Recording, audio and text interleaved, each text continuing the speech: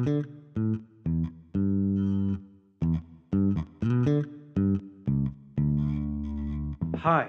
my name's Nick Thompson and I run holisticvet.co.uk. We're based near Bath in England. I'm Dr. Brendan Clark. I'm based at Towerwood Vets in West Yorkshire. And my name's Dr. Conor Brady, the non-vet of the gang from dogsbirth.ie. And together, we are The Raw Pet Medics.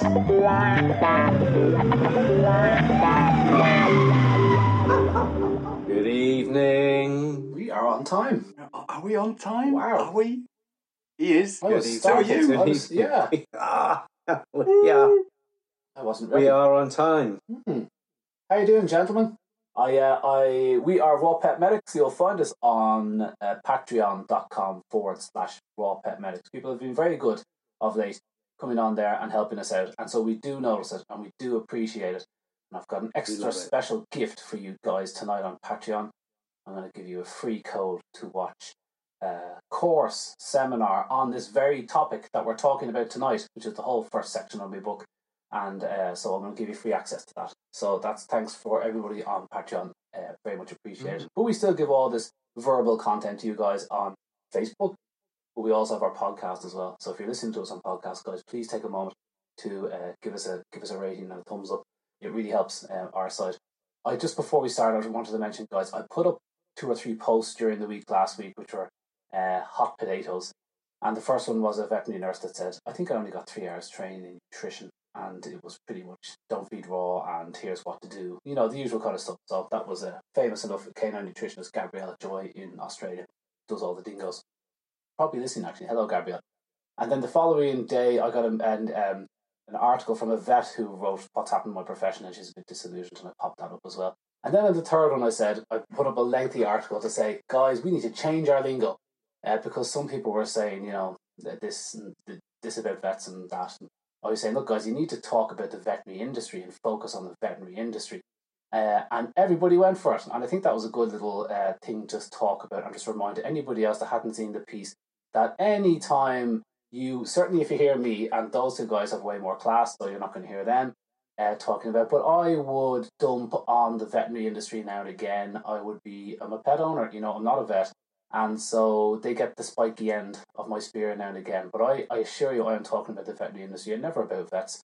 I believe that they work incredibly hard to get to college. Very difficult degree to do. Very difficult job to hold down later on in life. But the fourth article I was talking about, did you see the gag orders that the corporates are putting in place over in the US on anybody working for them now? Lifetime gags on anybody that signs up to work in their place. Never speak ill of the place. Isn't that crazy? So you don't get the John Robs and all the other vets that come up and don't like what they see about various bits and bobs. So, that was a heavy week of posting and 95% positive. Just so you're aware, I think it's always been a case of many practices will have in their system a way of, look, you should never speak ill of those that you've worked with. However, that is overruled by whistleblowing.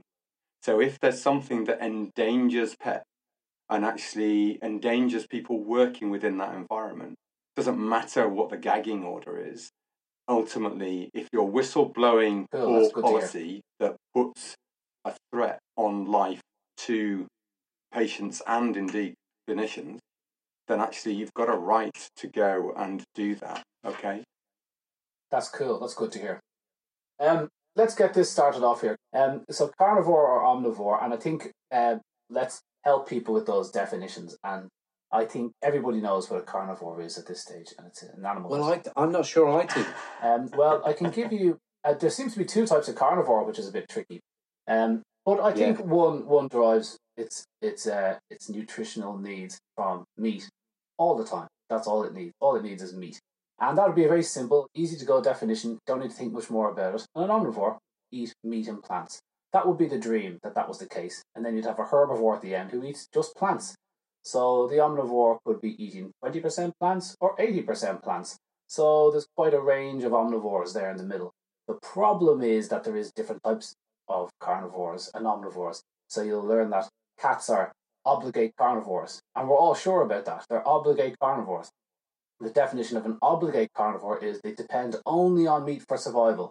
Their bodies cannot digest plants properly, which I just took from this biology book here. And yet Mars and Nestle feed them largely plant material. They eat more plant material than meat. So what are we talking about here? Are we talking about that they can thrive on meat and meat only, or how come we're feeding them largely plant material? So I think these definitions leave a lot to be desired. We've got facultative carnivore for a dog, and facultative carnivore are those animals that eat animal food in addition to non-animal foods, which sounds very strangely like omnivore. So the grain of the terms is a big, big problem, and people tend to throw out the term as if that helps us know what it is to feed the animal in front of us. If an alien was handed a dog and said, "Here, feed that," they'd go, "What does it eat?" And we'd say, "It's an omnivore." And they go, "So it eats any meat, any plant, in any variety, in any amounts," But that's not the case. Omnivores go up in certain niches to eat certain amounts of plants. Red foxes eat lots of animal matter and a little bit of plant material. The bears eat lots of plant material and a little bit of animal matter. And so you can feed one like the other. So I think a really classic thing was somebody who just cut through all the garbage of the chat, who was it? Tara Campbell said, "Look, what are we talking about? Survive or thrive?" And so I think I've just covered everything there in one go, but people throwing out the word omnivore, therefore I feed them 50% biscuits. It's like, oh, okay, hang on there. It's like, well, it is plant food. We need more than that. I think the terms are very, very misleading, and people are losing friends over because they're just arguing, barking like dogs through a fence. So, well, one of the problems I have with carnivore is it implies meat, but in fact, dogs, given half a chance, will eat anything. But just sticking with the animal-based things, a mouse, a rat, a rabbit is not just meat. There's bone, there's cartilage, there's organ meat, there are blood vessels, there's brain material, iron, fat, EPA, DHA, all these amazing things. So to say carnivore, that's not strictly true. To say omnivore, they mean that every omnivore eats everything is not strictly true. And if you think of the average horse or the average cow chomping through loads of grass, they are actually going to be eating insects as they chomp through this grassy material. Well, they definitely don't eat herbs because they eat loads of grass, in fact.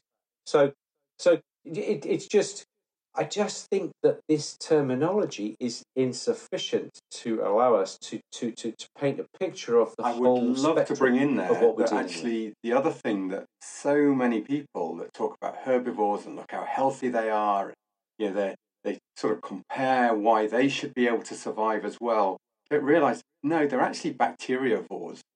They actually are surviving on all of the nutrients that the bacteria produce for them in fermentation. They are not, the plant material that goes in is not really the mainstay of what feeds them. It is actually what feeds the bacteria, and the bacteria then releasing the nutrients. All of those vitamins we've already talked about coming from bacteria. All of those essential fatty acids and volatile fatty acids that build up the building blocks for them come from the bacteria. A load of proteins and essential amino acids come from the bacteria. That is not coming in the plant material. Okay. In a way, no animal digests plant matter. No animal digests cellulose, that's for sure. Only bacteria can do that. So that's an interesting. Mm-hmm. And even herbivores are highly specialized. I mean, if you think you can just, he's a herbivore, feed him grass. Well, you've got deer are herbivores, and there's 20 different species of them or whatever. But they all eat different things. You've got the females that eat small, richer bits of the plants and shoots and berries and nuts, and they will browse. Whereas the males are much bigger, big flat faces, wide lips, and they crop. They'll eat lots of grass, so they have much bigger bellies and chest cavities to eat poorer quality forage, but they have to eat a lot more of it. You can't feed one like the other for long, because if you feed a higher quality forage to the male, he'll hold onto it too long. He risks getting bloat. So you can't just feed even cows like goats. You know what I mean? They eat different parts from the field. They will select different parts from the whole niche that they evolved in. So if you think herbivores are specialised, can you only imagine how specialised? An anteater. I mean, you can't give an anteater a steak. It just won't fit down his nose. What is that? Is it his mouth? What's long on the anteater? Really? He doesn't have a little tongue that comes down his nose. Snorting the answer. And then sucks him up his nose. No, it doesn't do that. Yeah. No, I wasn't thinking that was a bad mistake. Then we'll have to edit that out, please, Pete. I know you've been really poorly for the last week or so, so I forgive you a few inaccuracies. Still there, still coughing. Yeah. Anyway, so yeah, and I think the other one is that people talk about the evolution of them. People talk about wolves and look what the wolves ate, and we say, well, this animal's been its own thing for 40,000 years. So, just looking at what wolves eat isn't the most useful thing to us, really. So I like looking at dingoes. I mean, they're as close to domestic dogs as you could possibly hope. They interbreed, which is one of the surest signs that they're not too far away from each other. You won't get a wolf and a dog interbreeding too easily. So it just doesn't happen as much. But these dingoes are pure carnivores. I mean, pure carnivores. Now, there's a big dispute over how dog they are and that kind of thing, because that's going on in Australia, and I poorly understand it. But so, they do come from a long line of meat eaters. But I think what changed for the dog, the big consideration is that we didn't take the dog's diet was irrelevant to us for the first 3/4 of its existence with us. We started hanging out together because this animal was a great hunter, and he helped us hunt, and he alerted us when people came near our camp, and he protected us. And so these animals came closer to us because they were useful. They'll pick off our scrappings, and we were largely meat eaters, roaming scavengers ourselves. We weren't growing crops for the large part. It was only 6,000 years ago we decided to start doing that. So we had this kind of friendship built up, and we would have tolerated the friendlier wolves, the wolf-type proto-dogs, and we would have not been friendly with the aggressive ones. So you automatically end up choosing a sweeter and softer animal that starts to live close to us and then starts to work right beside us in hunting. And it was only 6,000 years ago where the dog goes, what are you doing out in the field there? And it's I'm planting these seeds. I'm growing wheat. Check this out. Don't have to move. Just have to eat carbs all day. And all the problems that come with that. So you become a slave to the land. And suddenly the dogs are hanging out going, okay, well, we'll still go hunting because that's what humans do. And we did. But they started getting a few little scraps here and there. So there's Gabrielle Joy. Did someone mention dingoes? Thank God I didn't talk any more about them. Gotta get you on, Gabrielle, to talk about dingoes, and we will. Yeah, I think, Nick, you like this bit here, so I'm just going to throw the spanner to you. So we know that humans have been feeding small amounts of carbohydrates. They eat the leftovers of whatever society they're living with. And this is a big problem with diet studies, because you can pull a diet study from India, the dog's largely vegetarian, and you can pull a diet study from a group of feral dogs that never see humans, and they're very, very carnivorous. So the problem is that they looked recently at the genes of the dog, didn't they, Nick? And they might have found some little changes. Would you accept that, Nick? What do you accept? I would. Okay, so I didn't know you were going to be talking about. This is the Axelson study, which was in Nature. It was a short communication, I think, but it's in Nature, which used to be considered one of the best in the world. Won't go there. And so he compared about 30 wolves, the genes of 30 or so wolves. The figures might not be quite correct, with 30 or so domestic dogs. And he said, what are the similarities? What are the differences? He found that there were about 30 genetic differences, of which maybe only 2 or 3. It looked like about 7 or 8, but when you look at the detail, I think it was only 2 or 3 which actually coded for example, eating carbohydrates. Okay, and the big conclusion there, and the Hills and the Royal Canons of this world were all over this, saying, "There you have it. There you have it. Dogs require carnivores." But it's a point I think that you've brought up before, Connor, where you say, just because you can digest something doesn't mean that it's good for you. Your quote is something like, "Let's have cookies for breakfast," or "Let's eat Mars bars and cookies." You can digest it. Does it do you any good? Yeah. Or "Let's have vodka for breakfast," because you can digest it. So. But the thing is, you will also, the other thing to put into that, and I think we should do a whole show on the Axelson paper. You said that, yeah. But the thing is, you will evolve to metabolize toxins and those things which aren't doing you a lot of good, as well as those things which will do you a lot of good, like great proteins and great fats and what have you. So I'm not sure that Axelson is actually saying that our dogs are carnivores. Also, dogs, how many genes has a dog got? A human's got 22,000 or so. How many genes in a dog, guys? I can't. Yeah, and actually, how many tens of are thousands, similar across all mammals? In fact, actually, all living life. You know, this is the ridiculous thing. It's then epigenetics, and it's about what your bacteria are doing and what all of the other environmental influences on your genes are about. To how you end up forming. I think there were so many elements to that paper on just because your genes have it, you know, doesn't make you be able to deal with that. You know, if you were left with no way of surviving, you know, other than just eating what you could come across in the wild, okay, so no human influence, there is no way on God's earth that dogs could survive on a high corn diet. You know, they just wouldn't be able to grind it. They just wouldn't be able to get it.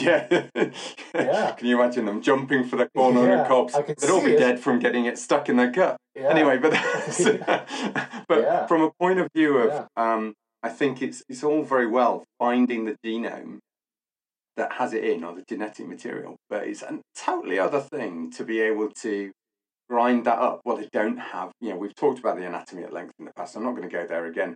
You know, they just don't have it. They don't have that, or the physiology in the gut to be able to, or the fermenting areas in the gut to be able to digest that. But there was a really interesting point earlier on, which was with regards to, okay, so let's deal with, well, firstly, the descendancy. You know, actually, when we're talking about wolves, we're talking about cousins. We're not talking about their ancestors. Okay, I think, you know, it's a really important thing to sort of bring up, because there has, you know, often we get that thrown at us that dogs are not descended from wolves because, you know, they've evolved alongside each other over millennia, and actually the predecessor to the wolf was the ancestor of the dog.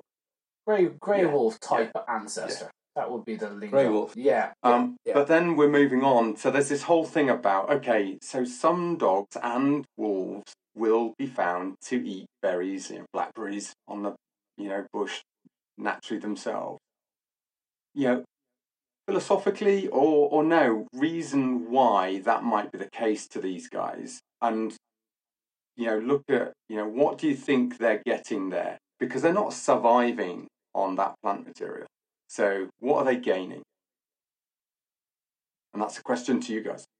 Maybe they just like them. Maybe they just like the sugar, you know. Yeah. It's interesting. Penny Wood says here, certain genes, I think, I'm not sure quite what you're talking about there, Penny, very highly conserved across the animal kingdom. Very few genes are unique. I tell you, here's a show.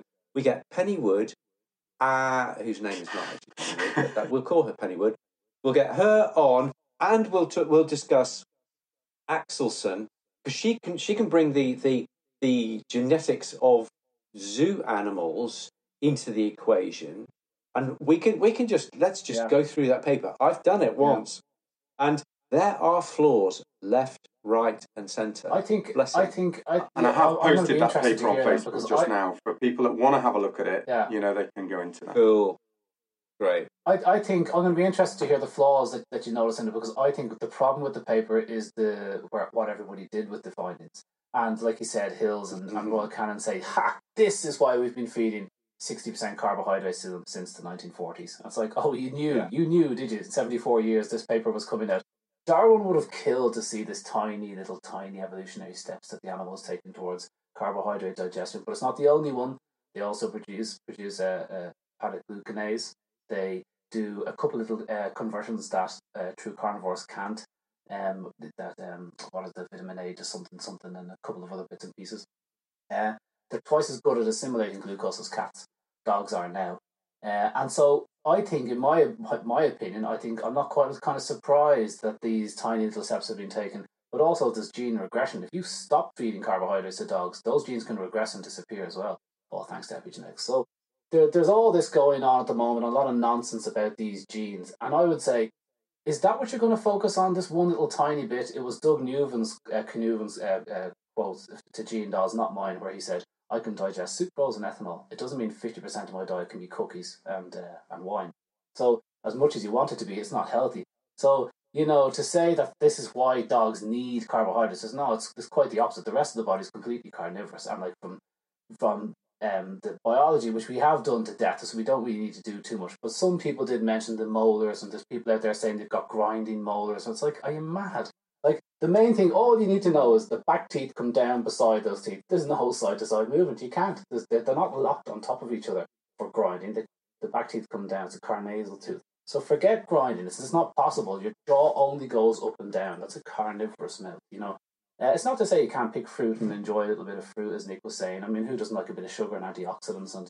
And I think some wolves will do it now and again. Okay, but that's not the mainstay of their diet. On the grand scheme of things, that's a blip in the summertime when there's plenty of meat around. It's a blip, and so I wouldn't be kind of looking at a cat eating a bit of grass and going, he's not a true carnivore. It's like, that's medicinal.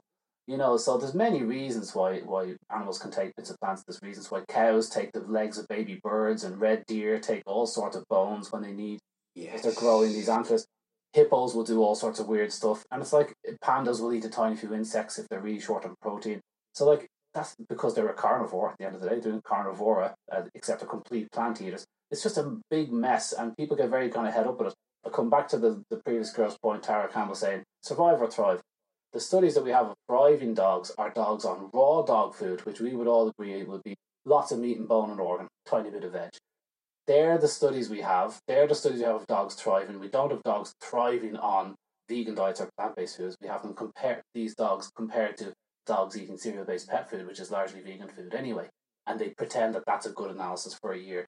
So all we have is evidence of dogs eating an appropriate diet and doing really well, but we don't have anything in the middle. So the survive and thrive thing is very interesting. I think you can feed a dog 50% carbohydrates because most of the world is. And you can do it, but we also have terrible obesity problems, pancreatitis, getting 10 times the cancer we are, and they can't light their own flags. It's just crazy.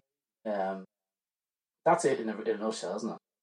Okay, I've got a question for you. Why do dogs, and this is almost universal in the UK and Europe and probably in the States as well, why do dogs eat so much herbivore poo? I'm talking rabbit poo, horse poo, even mine will, sheep poo. How come they go for that? So for me, that would... Well, look, Brett, we all think about probiotics. We think it's a probiotic thing. But actually, no, if they've gone through the gut, what I was saying earlier, those herbivores are surviving on great nutrients, so vitamins that those bacteria are spitting out. There's going to be all of those volatile fatty acids. There's going to be essential fatty acids. There's going to be, some other nutrients within that poo. It's eventually, they can't suck out every last bit of goodness from that feces before it pops out the back end. So those dogs, just as I would have thought with the berries, they're massively high in certain anthocyanins. The real sort of, they're medicines, truly are medicines within some of those berries. We're not talking farmed fat blueberries here. We're talking, when they're foraging, it's bilberries on the moorland, or it's blackberries that are off a bush, not from a farm. Take them into the raspberry farm, and I'm sure they would go down those roads. But realistically, we're talking about foraging from hedgerows here. Even if they're eating some of the herbage that's on that side, I would say it's more medicinal than truly a function of being able to get nutrients out of that. Whereas when we're talking about that poo and poo eating, I would actually say, sure, I guess there's a little bit of bacterial sharing and probiotics, but actually it's the end product that those bacteria are producing that's probably going to be really attractive to dogs. Oh, yeah. Those, and that the problem with the diet studies is that's where we get our diet studies from. We get them from these areas of the world where there's free roaming dogs and they do cults. That's essentially it. We just don't have free roaming dogs in Ireland or England that we kind of track. We just don't have that in the Wicklow Mountains. We'd rescue them and we'd put them in a pound, sadly, and they were probably happy enough walking around Wicklow Mountains. Don't put me in here. But when we do look at these diet studies, the diet studies are confusing people because we know that dogs and cats can be taught in the first 5 months of life what to eat. And so you have these videos of these vegan cats trying to chew on a piece of broccoli. And we know that's pretty much bordering obscene. It's a ridiculous thing. But they do it. And the person can say, see, my cat loves broccoli. And it's not that they love it, you've taught them to eat it. And we've had studies from back in the 60s and 70s from China and Japan showing that you can actually train a dog to eat all vegetarian stuff, all meat and bone stuff, all soy stuff. So I think it's kind of, you can train the dogs to do it, and that's the confusion. So if you're growing up in India and you get a lot of plant leftovers because there's not a lot of spare meat, well then 50% of your diet is plant matter, porridge and salsa and stuff. The dog clearly didn't cook itself. And then it goes out and tries to top up its failing protein reserves, is what they say. But truly feral dogs are highly carnivorous. We've only got 2 or 3 of those studies, one in the US. Highly carnivorous animals. They don't like humans, they don't go near them, and as a result, their diet is very largely meat. So that's the confusion with the diet studies that people need to remember. Humans get in the way. You can't have humans feeding dogs because then it's not a diet study. If we look at Fred Provenza, his book is Nourishment, which is a really opus tome. And if you want to, we've said this before, but I'll say it again. If you want to get a slightly shortened version, it's something like 270,000 words, which is pretty big. If you go to the audio book, it's about 140,000 words, so it's still really meaty, as it were, but it's much more condensed. And he reads it himself, and he's like the elf from Christmas or something. He's very, very clever, very, very wise, very, very zen. And his major thesis is that there is innate wisdom within the foraging community, and therefore by extension to animals. If you give, he does a lot of work on goats and sheep, mainly goats, and he will say that what any given goat selects in the morning will be different from what they select in the afternoon, and that it will reflect what they require in the morning, in the afternoon. And the other really wonderful observation of his is that they will learn. Goats will learn, for example, that if they need to eat toxic plant B because they require something from it, copper or magnesium or something like that, they have learned that if they eat protective plant A before they eat toxic plant B, it will then protect them from any negative, nauseating, irritating effect from that plant. So I think that the animals have mechanisms. If they're given enough variety, as you're saying, Connor, if you've got to get the people out of the way. Yeah, you've got to give them free range, and they will have a nibble on this, have a nibble on a blackberry, eat rabbits, goats, rats, and what have you, just fill their bellies. But there will be other elements, other outliers where they require perhaps some antioxidants in the autumn before they go into winter, and so they go and graze some berries before they go in. I think this is a wonderful. It's kind of obvious, but he has done these studies. He's been working in the field for about 40 years, and he has done minute studies looking at exactly what they eat at any given time. For example, they'll actually be able to take what they eat and then analyze it in the morning, in the afternoon. So I think he's a great guy to look into if you like this stuff, and I think it is very, very important. It is a great fundamental tome, as you say. I mean, there's so many of the other books. We've had Defending Beef refers back to him as well, and you've got So You Are What You Ate refers back to him in several points. And so it goes on. I think there's so many people that view those texts. And keeping goats, I absolutely, I don't spray the land. I literally have, been on an organic project now for the last 4 years on this piece of land of just basically pulling ragwort, just to try and, putting in other things to the sward. There is a bit of bracken. The goats are so interesting, as you say.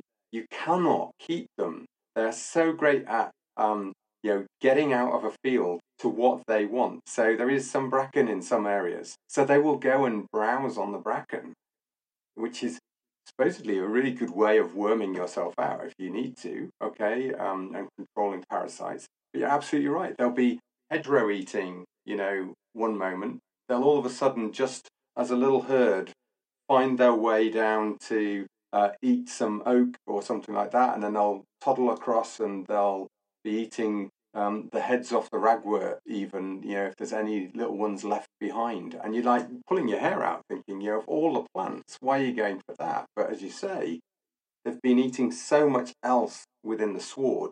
It's taken 4 years to stop it just being cattle grass, as I call it, that green field of nothing else, because they've sprayed it to an inch of its life, and then reseeded it with just grass. But no, it's a really nice mixed sward now, and just seeing them go through, you can sit there on the hillside just watching them go around and selectively browse for what they want.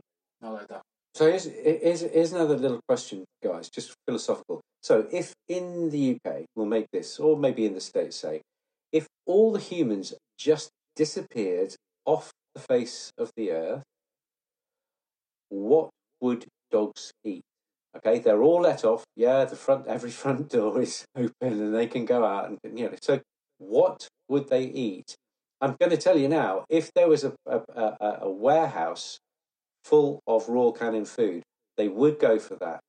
However, they would long term, and there is a long term supply. I don't think that would be a major part of what they chose if they had free access to lots of bunnies and lots of deer and lots of goats and what have you. Where would you go with that thought experiment? I mean, if the Royal Canin factory was beside the sausage factory, I don't think many dogs would walk in the door of the Royal Canin factory. I'm pretty sure. Like they have loads of studies done of dogs with taste preference trials. Lots of them done by Mars. They have their answer, and the first taste preference is okay. You can have a tiny bit of meat or a massive pile of dry food, and they work harder for the tiny bit of meat.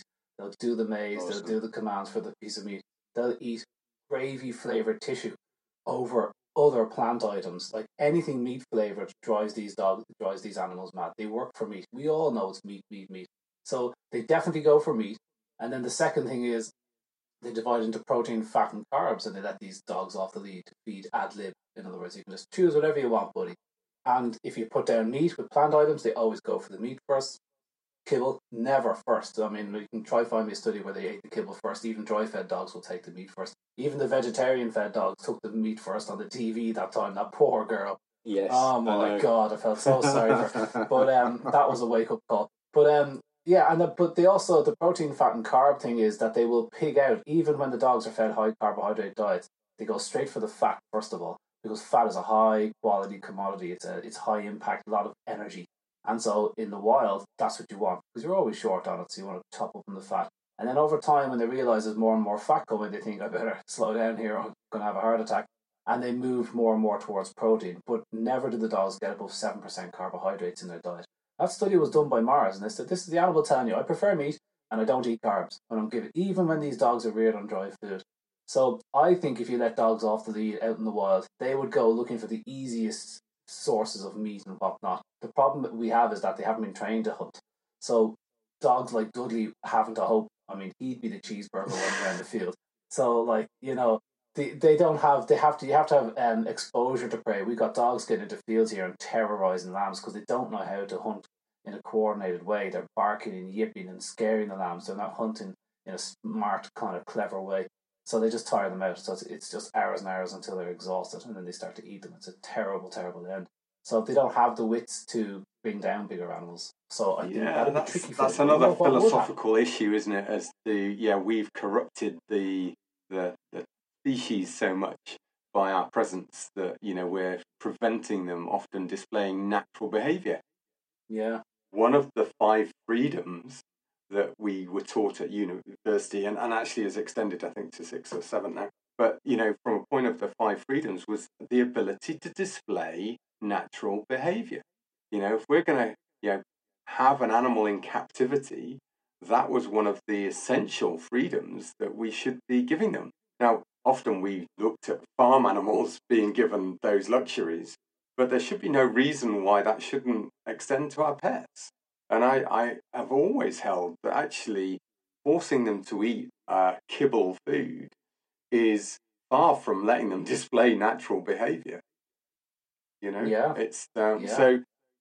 Yeah, So I think there's certainly things that we should be doing to allow them. And actually, I think through training a little bit of whole prey into that diet, we've talked about the fibre benefits of doing that.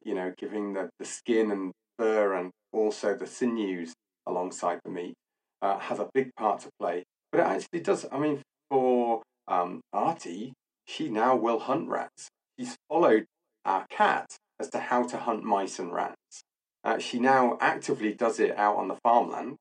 We've kept the grass pretty long so that the barn owls have got lots more mice and critters to eat on, and so we've got great barn owls swooping over us all the time, which is brilliant. But she literally, you see Artie diving into the clumps of grass and pulling out things to eat of her own volition now. That's allowing her natural behaviour. And I think that's born from her to some degree being, understanding this is food. She'll bring back rabbits and things like that as well, but ultimately she'll get a good mix. So I think it's really interesting going back to nature. I think if they've got time and a bit of training, then yes, they would be able to do it. Even Dudley, bless him. Okay. I don't know. Maybe he'd be that part of the pack that's just sort of like shouting, if there's people coming up, and then when they've finished, he'll just come in. And he's pushy. If there's he's no walkover. If there's food around, he'll make a big scene about stealing it and then showing everybody he's got it. So he'll do things like that, but he's just not able to do anything really. He's still managing the stairs. Do you know what I saw talking about barn owls? I love barn owls. Some guys set up a load of microphones inside a room, and they flew a pigeon from A to B, and you listen to his wings, boom, boom, boom, big, noisy, dumb pigeon. No offense to pigeons, I'm sure they're very smart. They are actually very smart. I've seen them in many trials. And then they flew some sort of falcon, say, and you can hear, and so you can hear all the wings, and then the barn owl flies, and you can't hear a thing. He's flapping his wings, and the mics don't pick it up. And the two guys are on there going, I cannot believe I can't hear anything. These are sensitive mics. You just get one tiny little spike at one stage. So he's just flapped his way across.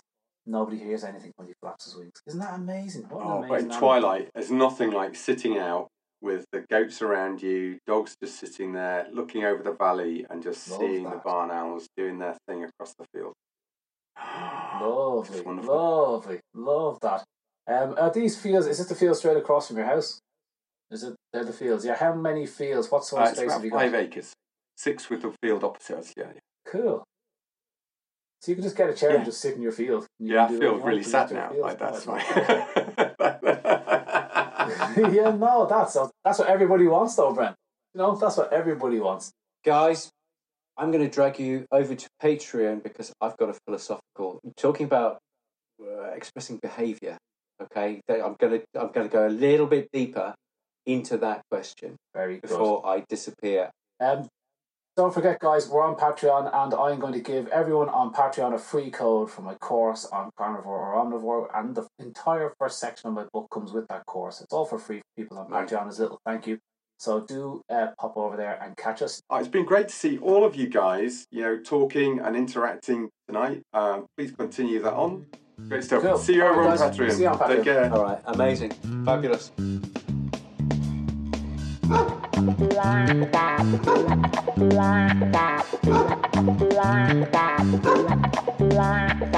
Wow.